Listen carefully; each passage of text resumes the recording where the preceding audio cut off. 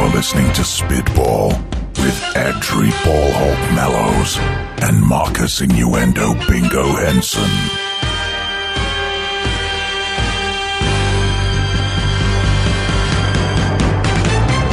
Hello and welcome to episode 60 of Spitball.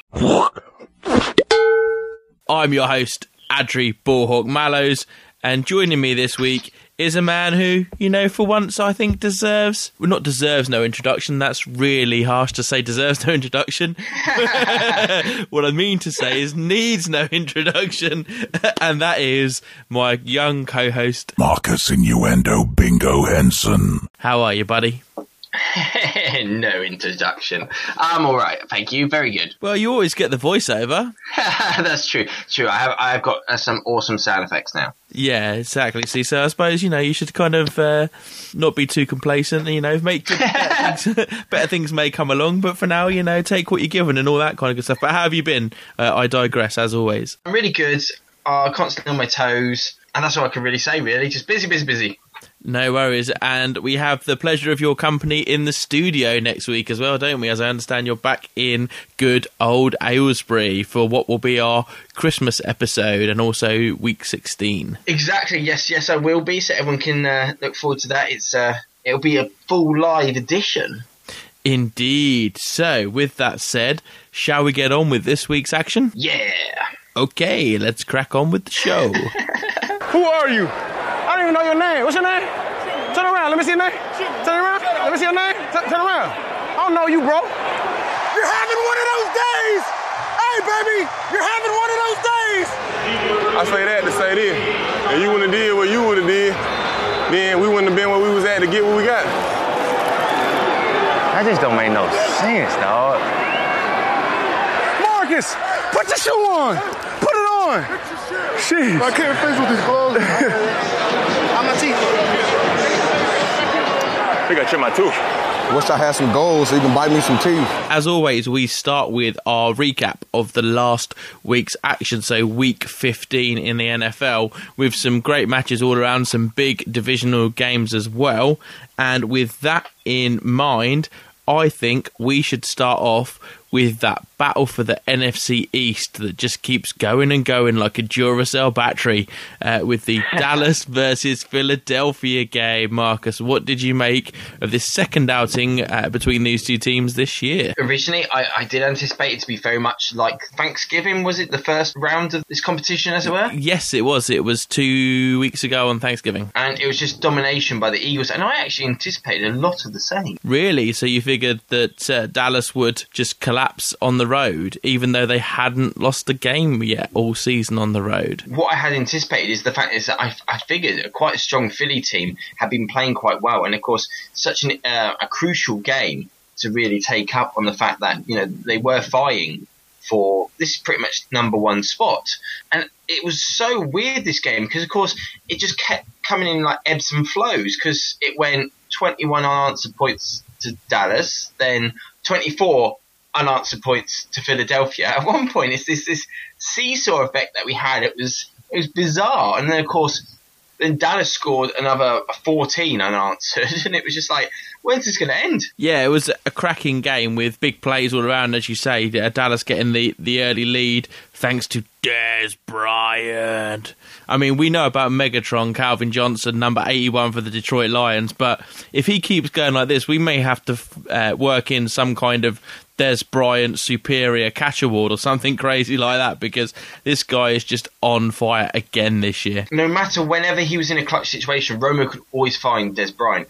And it was from that, it was really just, I was really impressed by Tony Romo. I thought he did an amazing game. But it really came to show me really how the game was won, is that if you look at the time of possession, that's what really, really got me thinking, like, are you kidding me? And the fact is that Dallas almost doubled their time of possession. But Philadelphia generally don't take long on the field because their habit this year is just score quickly, get off the field. You know what? It's worked for them at times, I know this whole Chip Kelly offense is the idea is you want to be running the plays under 20 seconds. You should have the ball snapped and the play run next, this conveyor belt. I still don't think Sanchez is as comfortable on this sort of like this ricochet of the effect. And I felt every time there was an incomplete pass for Philadelphia, looked at it, it just killed off the momentum. Ultimately, there was a lot of mistakes by Philadelphia, a lot of fumbles that just shouldn't have occurred. Yeah, that's right. There was even a couple that weren't initially called fumbles on the field, but Garrett challenged and managed to get them overturned as well. That is where it fell down for me. Not that I'm not saying that I don't like Chip Kelly's game management. I just felt when your opponent is clearly playing keep away, I didn't know if the best idea was to then sort of try and almost play into his hands by sitting there going, we're going to try and hit you hard and fast, when Dallas clearly was sitting there going, that's fine, we're just going to grind this game out slowly. Just going to take our time. DeMarco Murray had 31 carries of the ball. I mean, they didn't care that he only made 81 yards, you know. The fact is he managed to keep that game clock just ticking over, just kept it moving. Romo, methodic, just keep him going as well. Just he had 31 pass attempts as well. So they kept the game moving in their direction at their speed, how they want it to happen. I think eventually we saw them hit back. Third quarter, they really just came out. That second half, they came in, bang, bang, score. It was just done. But I just felt that there should have been a few more times. Maybe just try and score. Right, guys, we're back up and running. Maybe when they got ahead, 24-21. Right, guys, we're back in the driving seat. Let's get this game under control. But it didn't. And one thing I just want to touch on with Philadelphia, actually, is this year, obviously, with the problems that Foles had, or he was up and down, wasn't he, this year, despite such a great end to the season last year, and with how unpredictable Sanchez can be. I mean, this week, through another couple of interceptions, not necessarily looking at his best. But do you think that even with the mid to late round draft pick that Philadelphia will have given their record, will Chip Kelly try and draft Mariota out of Oregon? Bearing in mind he obviously worked with him a couple of years ago. I wouldn't be surprised if they try and draft that sort of quarterback. Everyone's asking whether Winston as well is going to come out of Florida State, whether he's going to call himself eligible, which he perfectly is entitled to call himself. Of course, he didn't last year. He could call himself eligible this year. That sort of quarterback who's built on a sort of option, can use his feet, keep the clock moving. If he doesn't see nothing he doesn't like downfield, he can run, keep the chains moving, keep the clock moving, keeping that momentum forward rather than throwing that incomplete pass, which we saw on late on Sunday night, and sort of killing the momentum. Drafting a quarterback who will keep the momentum ticking over. Yeah, and it all seems a little bit too coincidental, to be honest, for me, with the fact that the quarterbacks he had at the beginning of last year, Michael Vick and Nick Foles, and then Foles obviously coming in and playing really well for the rest of the season. And this year, when they did get rid of Vick, it seems strange that they wouldn't then go out and bring in someone, a younger quarterback or a face of the franchise quarterback, if they didn't all the time have their eyes on Mariota. That's my thinking. I'm afraid we're going to have to leave that up to time to tell us, really. Yeah, fair enough. And nice little segue there, Marcus, onto the end of that game, which Dallas won 38-27. And we will move on to another division battle, and that was in the NFC West between San Francisco 49ers and the Seattle Seahawks in Seattle, in front of the 12th man, that really loud, almost supersonic crowd that they get there with the level of noise in Seattle. What do we make of this game, Marcus, apart from Kaepernick? That's all I can say, really. I have to say the Niners offense, really. I mean, sometimes you have to sit there and go, Kaepernick isn't the same quarterback we've seen over the last couple of years, but at the same time, the protection for him has never been so leaky, shall we say. He is the most sacked quarterback in the NFL at the moment, which seems amazing, really, doesn't it? Yeah, we don't think of the 49ers in such a context, but then at the same time, offensively, this game was just a bit, I mean, you look at both quarterbacks getting sacked left, right and centre. Collectively, there was 11 sacks in this game. And that's amazing when you think about the calibre of both teams and how they're normally fighting for the NFC West title. Both are mobile, scrambling quarterbacks. Yeah, to be sacked that number of times between them is a credit to the defence, or you have to look twice at that offensive line. I also think that Frank Gore getting concussed early on didn't really help that 49ers offense, and of all things, getting concussed trying to block Bobby Wagner. It looked so sort of blasé, didn't it? It was just sort of like throwing the shoulder in, but Wagner's just such a unit. that it almost just sort of like ricocheted like a bullet off a tank. That's an interesting analogy. Ka-dunk. That guy's knocked out. Wagner just sort of glances back. Never mind. Carries on through the play. But what concerned me was as well, I don't know if you managed to see that Carlos Hyde and how he was thrown almost back over himself, and that looked quite a nasty injury as well. Yeah, Hyde, I believe, has been injured. They're not sure whether he's going to be able to play this weekend or not from what I was seeing, mainly on the fantasy news, to be honest, because guess what? I've got a big game in fantasy this week, as it's me versus Wolfie for that fantasy title. Oh, yeah. Anyway.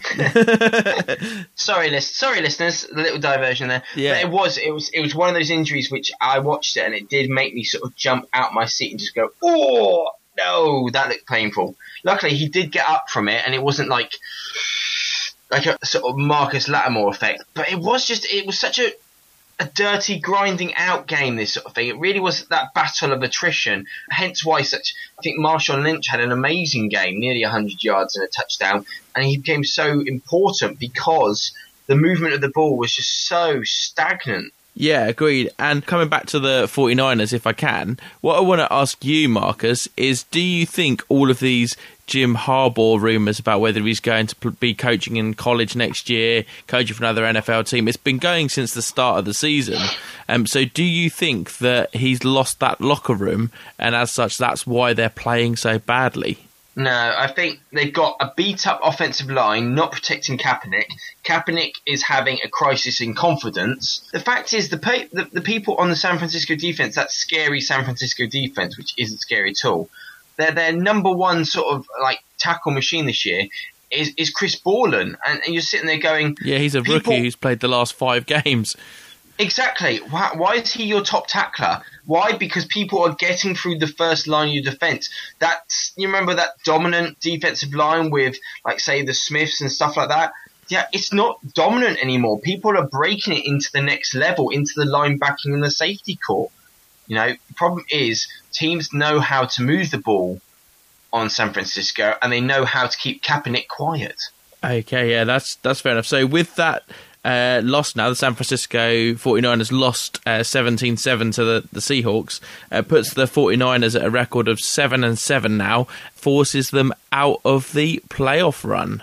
Crazy to think with this part of the season you would expect them to be up there, but as I say, 7-7, and we will leave that there. Marcus, where shall we go next? Do we want to stay with the division battles, or do we want to move elsewhere? I think we've got a couple more division battles we want to nosy at, and I say we stay there for the time being. No worries. So do you want to... Why not? I was going to say, we've done 2 NFC... Yep. We've done... Zip. Carry on. We've done 2 NFC, so why don't we do NFC? Okay. Got it out there. Didn't interrupt me. Quick as you can. Why not an AFC division rivalry? That's what I want to hear now. Yeah, fair enough. So let's go with the AFC South and Houston versus Indianapolis. A win, of course, would seal the AFC South title for Indianapolis. So, again, Marcus, what did you see from this game? I mean, for me, JJ Watt, awesome again, managing to sack Luck a couple of times. He just seems to be all over the field on defense. I mean, I don't know if you've even played the new Madden yet, Madden 15, but even when you see his character on Madden, it's like looking at the Hulk. Hulk! Smash! It's crazy. Speaking of actually JJ Watt, slight little tangent away, I'm afraid, about this. Have you seen what he put on Twitter the other day?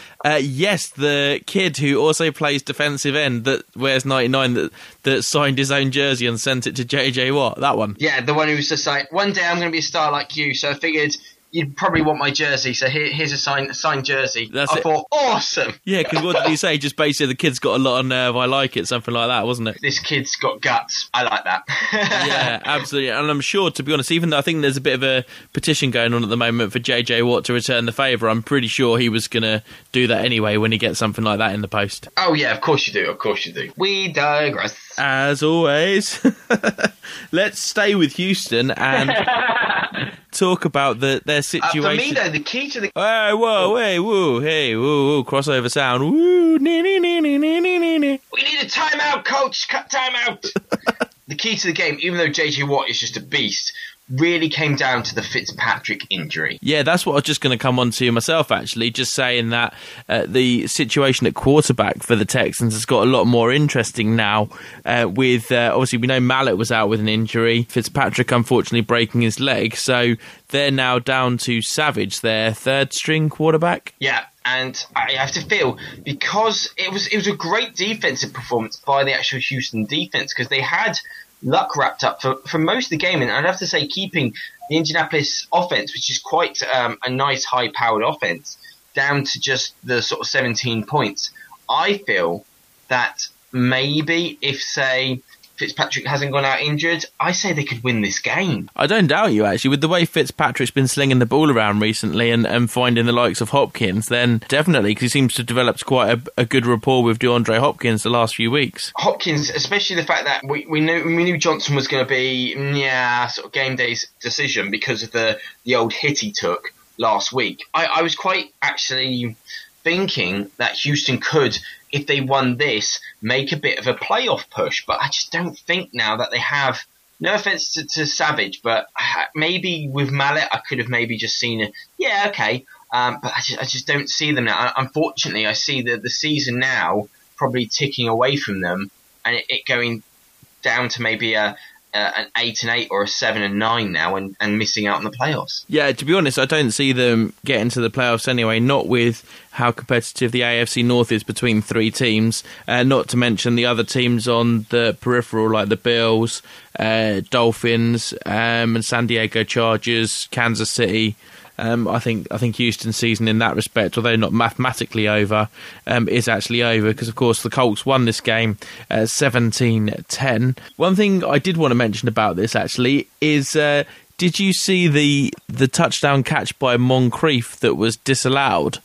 Where Luck's thrown it deep to the end zone, and I apologise, I can't remember for love nor money who was throwing it towards, but the defender, about 5 yards away, has battered it down, and then Moncrief has made an absolutely amazing diving catch, but it ends up getting called back for the penalty. Yeah, that's right. It's the long bomb to Hilton, and of course, absolutely amazing defence, really, and I guess that's why they do tell you to bat the ball if you can, get it down. But it's great defence. But you have to say, Moncrief, because I think he's a rookie as well, his ability to sort of read, adjust, and then make a play, it must have been heart-wrenching, the fact that, he actually goes out, he makes that play, and he puts his body on the line to make that diving catch, only to see then suddenly the little yellow hanky bringing it on back. Yeah, indeed. Penalties are absolute killers, aren't they, really, when it comes to things like that? And you just think, poor guy, because, again, he's another one the last few weeks where he's been really stepping up and raising his game. And come playoff time, it wouldn't surprise me if you see him having the bigger games as opposed to T.Y. Hilton or Reggie Wayne, because he'll probably go under the radar and be one of those key players. I think with Hilton having such a year he's having, it's going to be people sort of stepping up to try and sort of, when the double coverage is on one of your players, we often see this, if Megatron has a quiet game over the last, early in this season we saw, Golden Tate just exploded out of nowhere. Yeah, indeed. And to Golden Tate's credit, even when Megatron was completely off the field injured, Golden Tate still had some really, really big games, like the game at Wembley, for example. He's had about 120-something yards, I think, or it's definitely over 100 yards and a touchdown, and was a key part to that nail-biter of a win there against the Falcons. Yeah, I think between them, they're doing really well. Moncrief, keep an eye on this kid. He's definitely going to be one to watch over the next few weeks. So let's move quickly on now, because just keeping an eye on time as always. And we move to Carolina, where Tampa Bay took on the Carolina Panthers.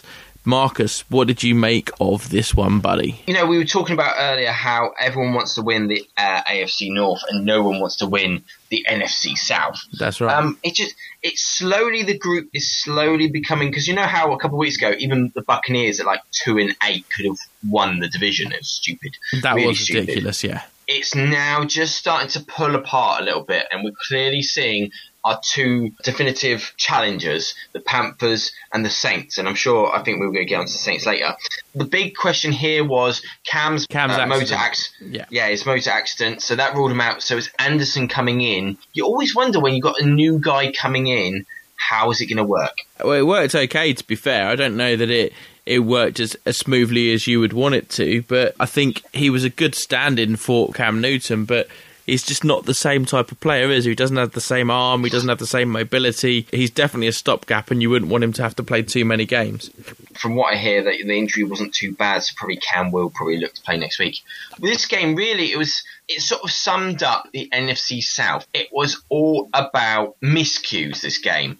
We're talking 6 sacks in the game. We're talking 8 penalties. We're talking 8 fumbles. That's absurd. You know how we keep saying, like, no one wants to win the division? Well, it was like neither team wanted to win this game. Yeah, 8 fumbles, did you say? Yes, 4 aside. Wow. Josh McCown, bless him, had 3 fumbles and lost 2 of them himself personally. He just, honestly, nasty attack of fumbleitis for him. Yeah, fumbleitis strikes again. It was nice to see a few positive things. Like, I loved Doug Martin's 63-yard run because he really hasn't had much to do this year. I mean, he is a great running back. He was amazing in Boise, and I feel he had a couple of years of promise, and he sort of had a couple of niggles and blown out his knees and stuff like that, and he's recovering from injuries. But for me, who honestly wants to win this? Well, I'll tell you one person who I think did want to win it, and that is Mike Evans, the rookie wide receiver for Tampa Bay. I mean, we talk a lot about this kid on the show, but purely because he is just an amazing athlete, and his touchdown catch this week was just an amazing display of awareness, and the way he managed to get both feet in bounds, tapping his right foot down after making a catch incredibly close to the sideline. I mean, I don't even know whether... Did it make one of your plays this week, Marcus, or not? Yes, it made one of my 4 mind-blowing plays. Oh, excellent. Well, you say 4, but really, he means 5. No, it's one of my 4. Just give me credit where's credit due.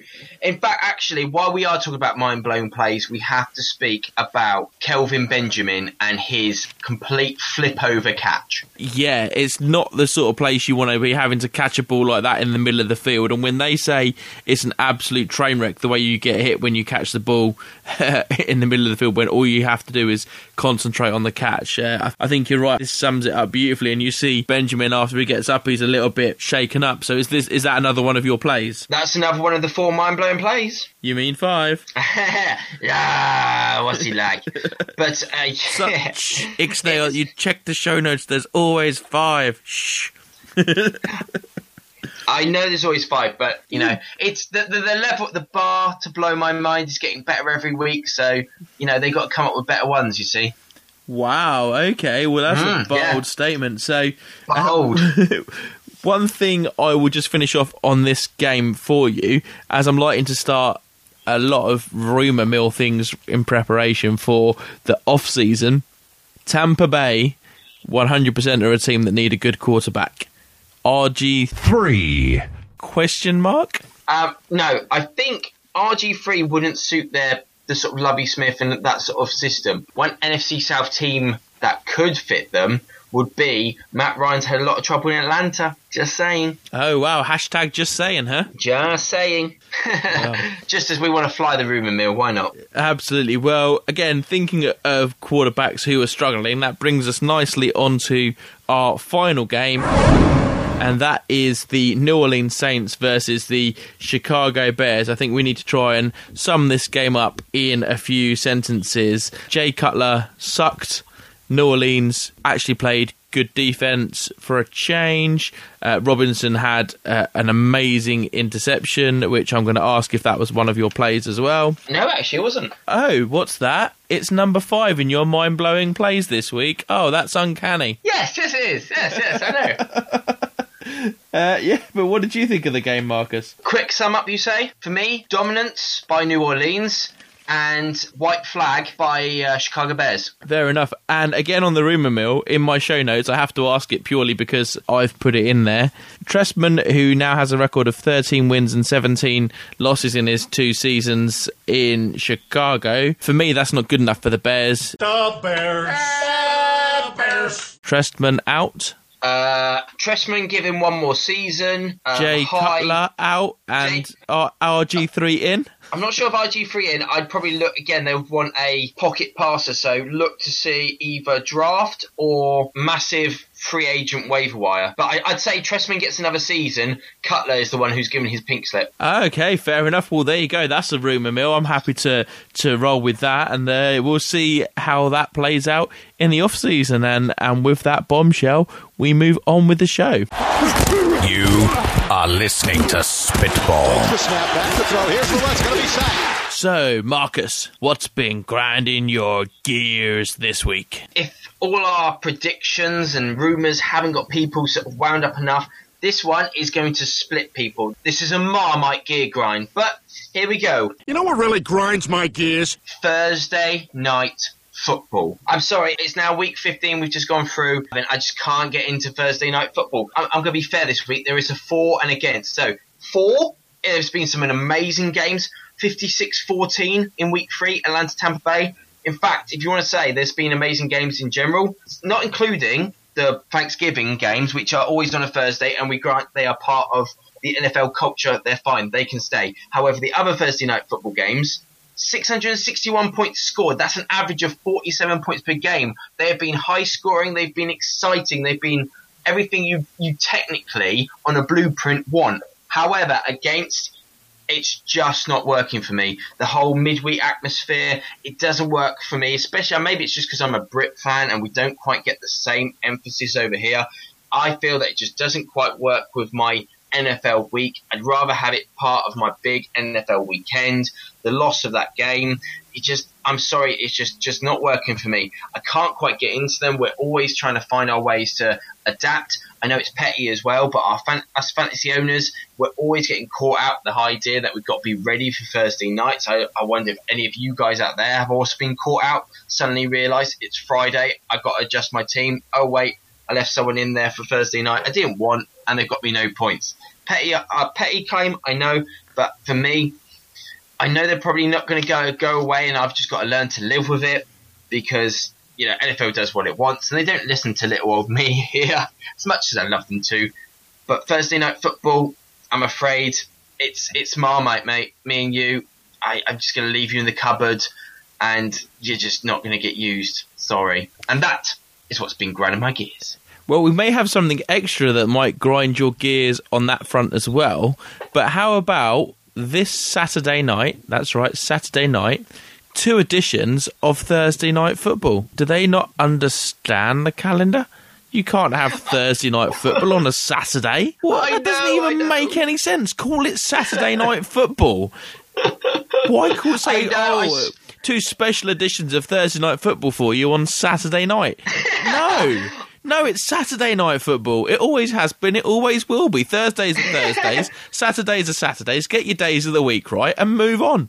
I love the fact that you actually sided with me for one of my ridiculous gear grinds. But yeah, it's completely wrong. For me, Saturday football is college football. No other football is allowed to be played on a Saturday. But yeah. And even if you did, you can't call it Thursday night football. Of course you can't call it Thursday night football. You leave that gear grind for the Thursday night football. That winds me up every week. But I think it's going to be one of those ones where some people are going to be like, I love Thursday night football. The game, the atmosphere, we should have more of it, blah, blah, blah, blah, blah. And honestly, there are going to be people who are going to be like, yeah, yes, he's speaking the truth. Gospel, we love it. So that's why I said it is a Marmite discussion. Do you love it? Do you hate it? Hate it. Let us know. Hey guys, if you want to get a hold of Audrey or Marcus, send them an email at ballhawksnest@gmail.com. And now we move on with the show. Oh, y'all want the play? Okay, here we go. We got Gun, Hulk left slot, Dixie left, Key left. Mercedes, wide chip, Ricky. Zebra left, 75, Katie, Omaha. Quick going. Now we come to my favourite part of the show, and that is our weekly awards, our offensive impact player, otherwise known as the award, and our defensive impact player, otherwise known as our Mr. Award. So, Marcus, again this week we're going to get a little bit of a coin toss going, and I ask you, heads or tails, sir? Tails. It is tails. So, Marcus, Boom!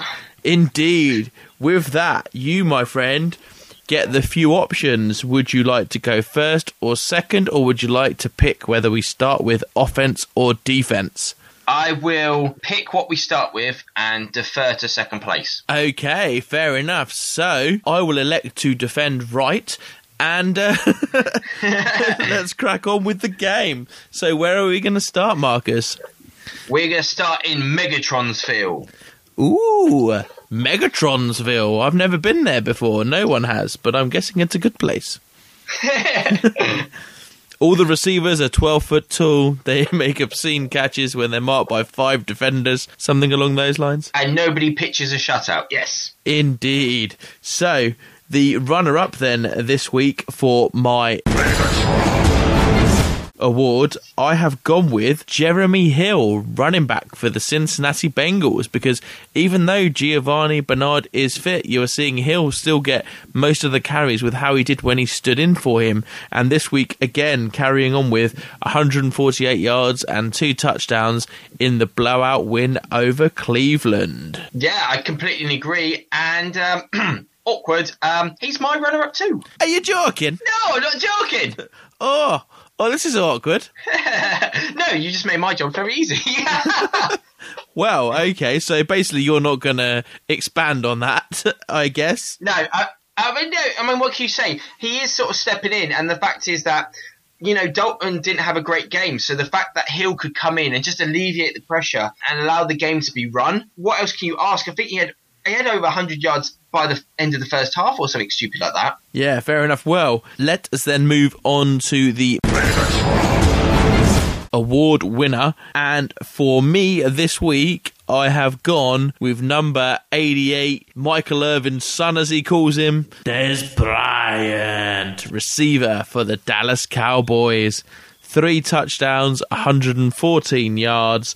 And every time you see this guy make a catch, it's just poetry in motion. Oh, yeah. I mean, the fact is he caught all 3 of Romo's touchdowns as well. That means Romo knows when he wants someone to score, that's the guy he's going to. Absolutely. And this season, Dez Bryant has just been absolutely amazing. I mean, some of the catches he's made, I mean, some of the touchdowns. I think there was a touchdown at Wembley, if memory serves, where he caught the ball about 20 yards out, broke a couple of tackles, and then just took himself into the end zone. A real big-time player. The more I think about it, I'm going to try and add him to my Bills team on Madden. Just saying. Also... dear. Although it may seem like we're being sponsored by Madden Football by EA Sports this week, if you haven't played Madden 15 yet, it is by far the most amazing version of Madden yet, and the most realistic, with the fact that you just can't keep throwing deep bombs all the time because you will just get picked off. If your receiver doesn't have the pace on a defender and you try and throw it long, it's getting picked off. And on the flip side, if you pick the right plays against the right coverage with all of your drag routes and your crossing routes against the zone coverage, you have a receiver free most of the time. So for me, just absolutely amazing, and helps that Sammy Watkins is an absolute beast. But we move on from Madden to Marcus's winner. Well, my winner, sponsored by EA Sports, is... Dez Bryant? No. My winner this week is actually Drew Brees, quarterback for New Orleans Saints. Ah, okay. Good to see we went in a different direction for a change. Yeah. 375 yards, 3 touchdowns, 29 completions from 36 attempts. The man has passed 4,000 yards for the 9th consecutive season, a record. What can you say about him? Even when the season's going a little bit affray and stuff like that, you can always count on these veteran players to just come in and just sit there and go, we need a win this week. I'm going to make it happen. And of course, that isn't his only record. He does still hold the record for the most consecutive games with a touchdown pass. Exactly. After the Bills managed to shut out Peyton Manning the other week. Anyway, nice little plug for the Bills there. So we move on. So congratulations to Dez Bryant and also Drew Brees for winning our weekly award. And now we move on to Mr. Ray Lewis award territory. And we start with our runners-up. And I guess I'm going first again, am I? Yeah, I got to pick the categories. Right, okay. Lavonte David, linebacker for the Tampa Bay Buccaneers, is my runner-up this week for this award with his 12 tackles, 1 forced fumble, 1 sack. He also seems to be Mr. Consistent with his performances week in and week out. Despite the fact that Tampa have got a really bad record, there are some people like Lavonte David on that defence that deserve to have a better team around them. That's a Lovie Smith defence right there. It's attacking, it's aggressive. It's always trying to find that impact play that could just flip a game on its head. Yeah, agreed. So who was your runner-up this week, Marcus? My runner-up this week was Jason Pierre-Paul, defensive end for New York Giants. Nice. I was looking at him actually for my awards, but then chose against him at the last minute. Yeah, 7 tackles, of which 2.5 sacks and a forced fumble. It was a definitive smorgasbord of defensive prowess for the Giants against a pretty, I'd have to say, inferior Washington front line. But, Pierre-Paul, he's been around a couple of years and he's just starting to adapt into it. And I'm sure Giants would love to have him doing this more often, week in, week out, creating this sort of impact, disrupting the complete passing game. And I know this is a bit off topic, but as we're talking about Redskins there, the RG3 diving touchdown, I want to get your take on this because I know what I think, having heard the wording on the ruling, but his diving touchdown, or disallowed touchdown, shall we say, where he starts to lose the ball but has control of it as the ball breaks the plane of the goal line. Would you have said touchdown or no touchdown? This drove me crazy. It really, for me, it's touchdown. Yes, he loses control of the ball at the 1 yard line. He regains possession at the half yard line and then goes in and does not lose possession as he goes to ground. Touchdown. Well, you say he doesn't lose possession as he goes to ground, but he actually does. So if you think about it like a reception, because obviously RG3 is in the air, if someone made that as a diving catch and they kind of had it and then had to re-grab it, and then they went to ground and the ball pops out like it does for this touchdown, it would be an incomplete pass, wouldn't it? The actual ruling is... the ruling they said was it was actually a fumble lost into the end zone and then touchback, yeah. Because the ball ends up out of bounds after RG3 fumbles it. Yeah, I must admit, I'll tell you what I didn't like. I didn't like the attack on the refs after. No, there's no place for that. I think it was Santana Moss and Pierre Garçon. Just no, you don't attack refs. With that, though, let us then move on to our Mr. Ray Lewis award winner. Now, I kind of want to defer because mine's going to get me in trouble. But I want to defer because mine's going to get me in trouble. Oh. Yeah. Did we maybe pick the same thing again? Did we pick the same entire team defense, which is going to get a from the producer? Does that team play in a state on the East Coast? Yes, is it the state of Ohio, possibly? No. Oh, never mind. Then we picked 2 separate defenses that are going to get us in trouble. Well, firstly, this is really awkward, so let's just get these and fire these and see if we can get them under the radar, even though we've made a bit of a big deal of it. My winner for the Mr. award is the entire Buffalo Bills defense, Marcus. My winner is the Cincinnati Bengals defense. Okay, and with that, I think we move on with the show. It does not compute.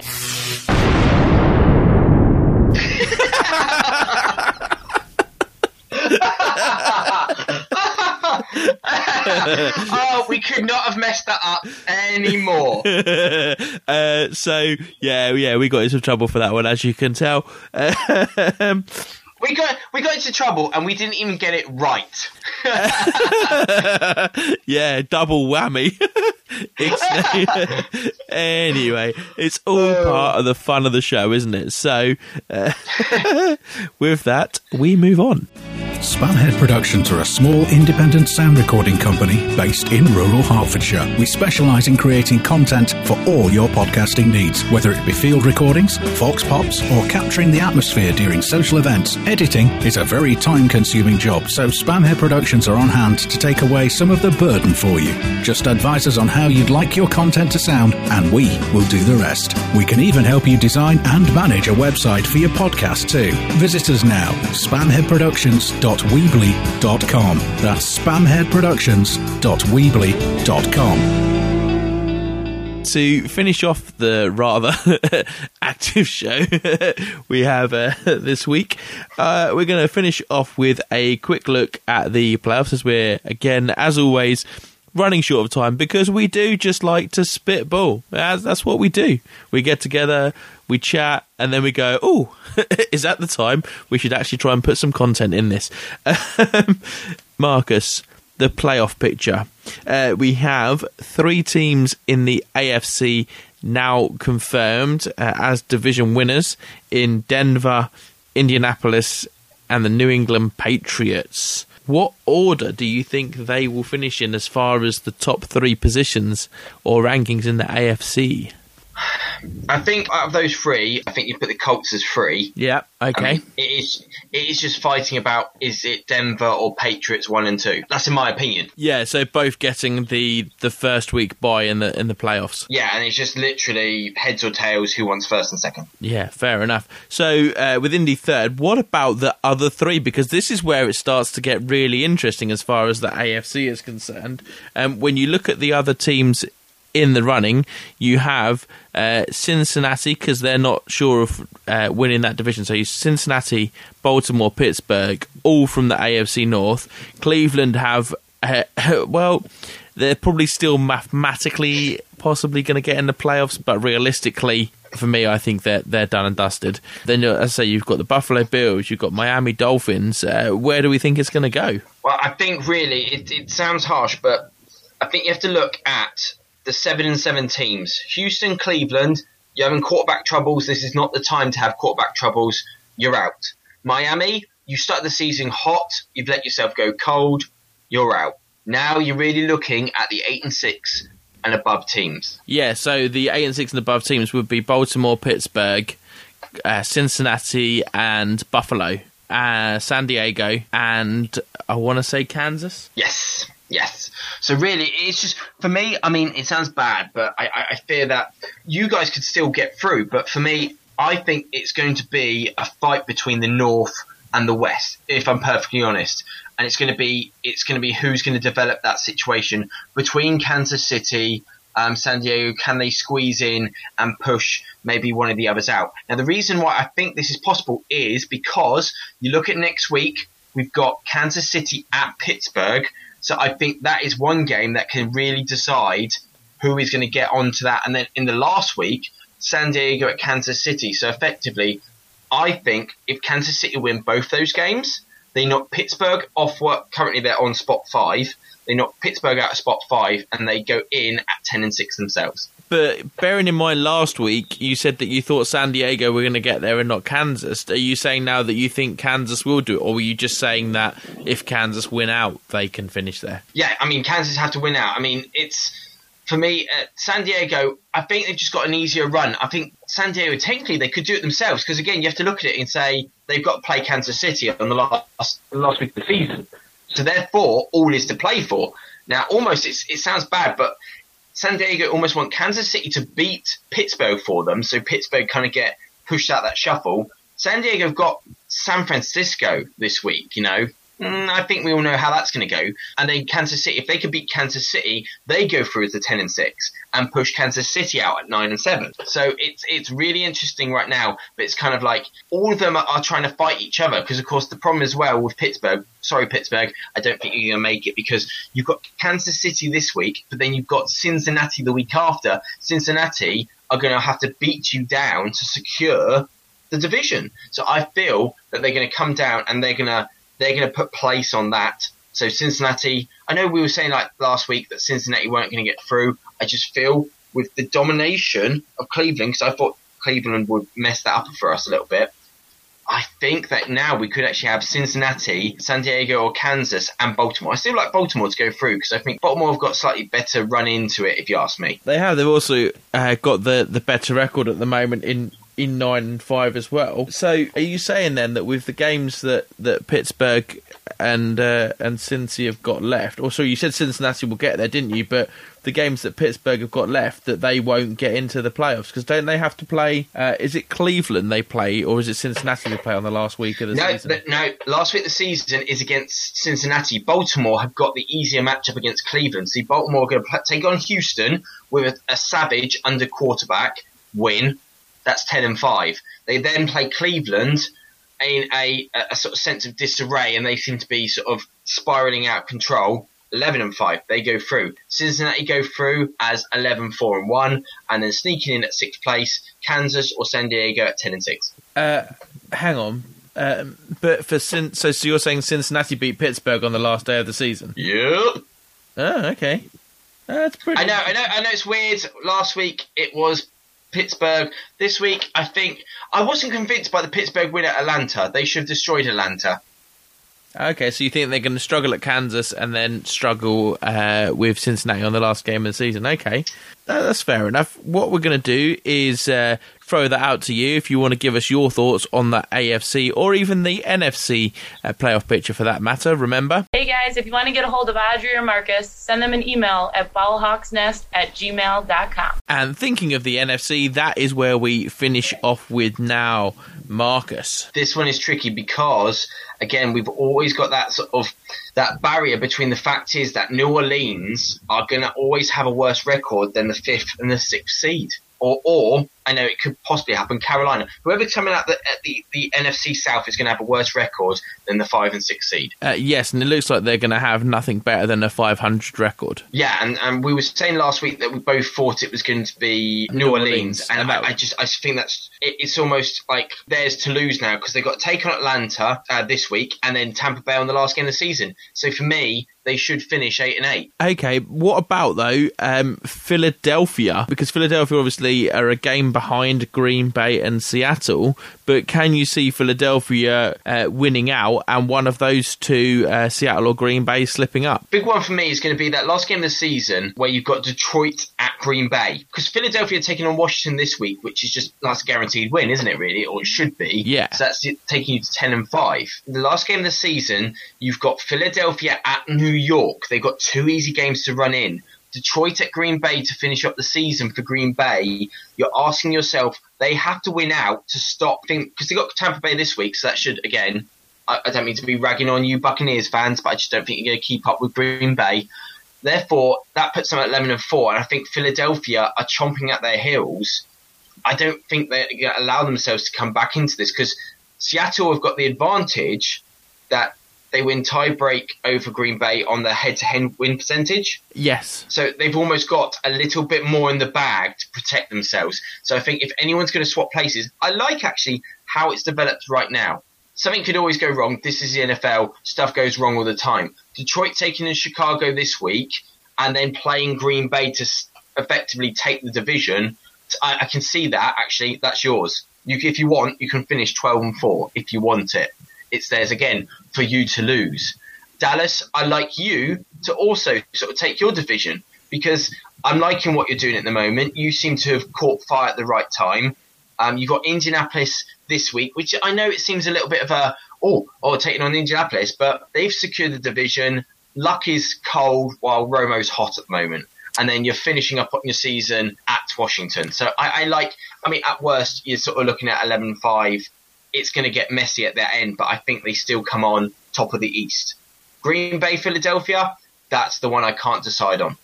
Green Bay, I thought they had it. I figured Green Bay had this. If they'd beaten you this week, then it would have just been like, that's it. It would have been Detroit and Philadelphia. Which one do I like? Now Detroit have got that over. And of course, they had the tie break over Green Bay already. Yes, they do. Yes. Detroit, you've got...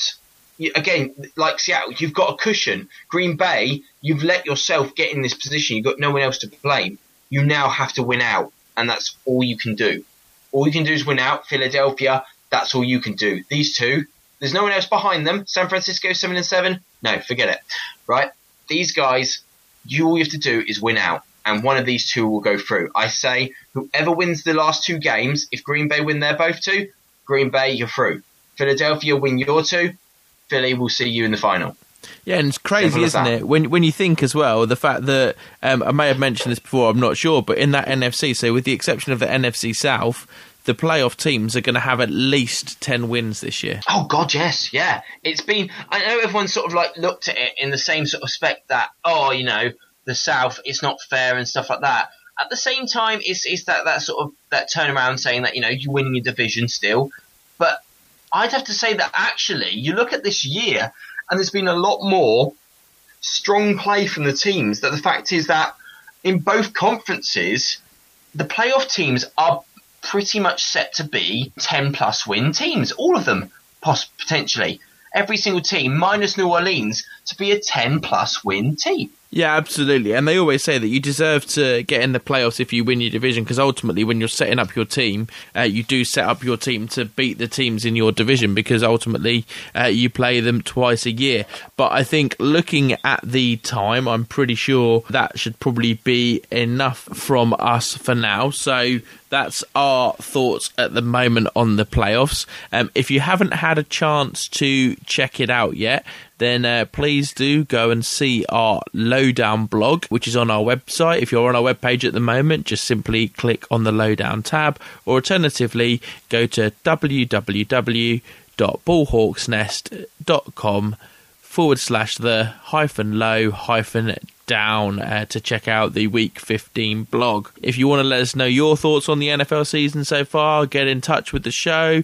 Remember, hey guys, if you want to get a hold of Audrey or Marcus, send them an email at ballhawksnest@gmail.com. Marcus, as always, my friend, it's been an absolute pleasure, sir. It's been fun as always. Indeed. So, until next time, football fans, stay safe, take care, and thanks for stopping by.